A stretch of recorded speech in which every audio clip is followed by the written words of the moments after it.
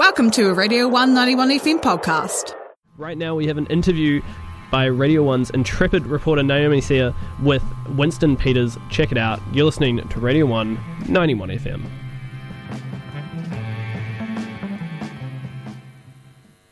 Hello, Mr. Peters. Hi, I'm Naomi. I'm a journalist with Radio 1, and I was wondering if Radio 1, the student radio? Yes. And I was wondering if you could answer a few quick questions for me. How many? Just three-ish. All right, where you go? I was just wondering, what policies do you have that would affect students in New Zealand first?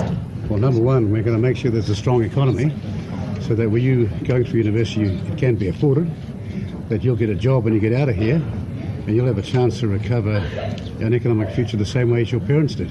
Cool. And how would you, what sort of tangible policies would those include? Well, the most tangible thing is that we don't have people experimenting with economic ideas, but tried and true and traditional ideas should prevail based on massively improving our exports, and if we can, have import substitution so that our economy is stronger because it's more independent of the worldwide circumstance.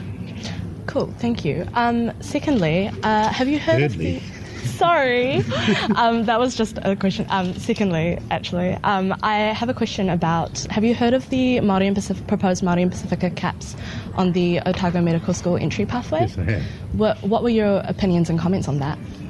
Well, let me tell you that if you're in the cultural or the sporting or business world, there's no special capped situation for the Māori people. And if we want to ensure Māori and Māori people get equality, then the only way we can do that is ensure from the time they're born, before they go to school, because kindergarten is too late, primary and secondary school, they have a decent economic chance to compete against the best in the country. And they don't need paternalistic, tokenistic positioning of the type that some people are arguing for. And I happen to be one of them. I didn't go to any special cap circumstance. I was a country boy that went off to law school. And finally, what were your opinions on the upcoming cannabis referendum, especially since it's an issue that so disproportionately affects Māori communities? How do you mean so disproportionately affects Māori communities? Well, we know it that... It affects anybody and everybody. Yep. That's the reason why we've taken the decision out of the hands of 120 temporarily empowered politicians to give it to every adult voter in this country. It's not what we think that's important now, it's what you think. Okay. Thank you. Well, that was your last one, all right? That was my last question. I was just wondering if you could please do a sting for Radio 1. Just something like this is Deputy Prime Minister Winston Peters, and you're listening to Radio 1. All right. Is it visual or just words? It's radio. Right. I happen to be Winston Peters, the Deputy Prime Minister of this country, and you're listening to Radio 1.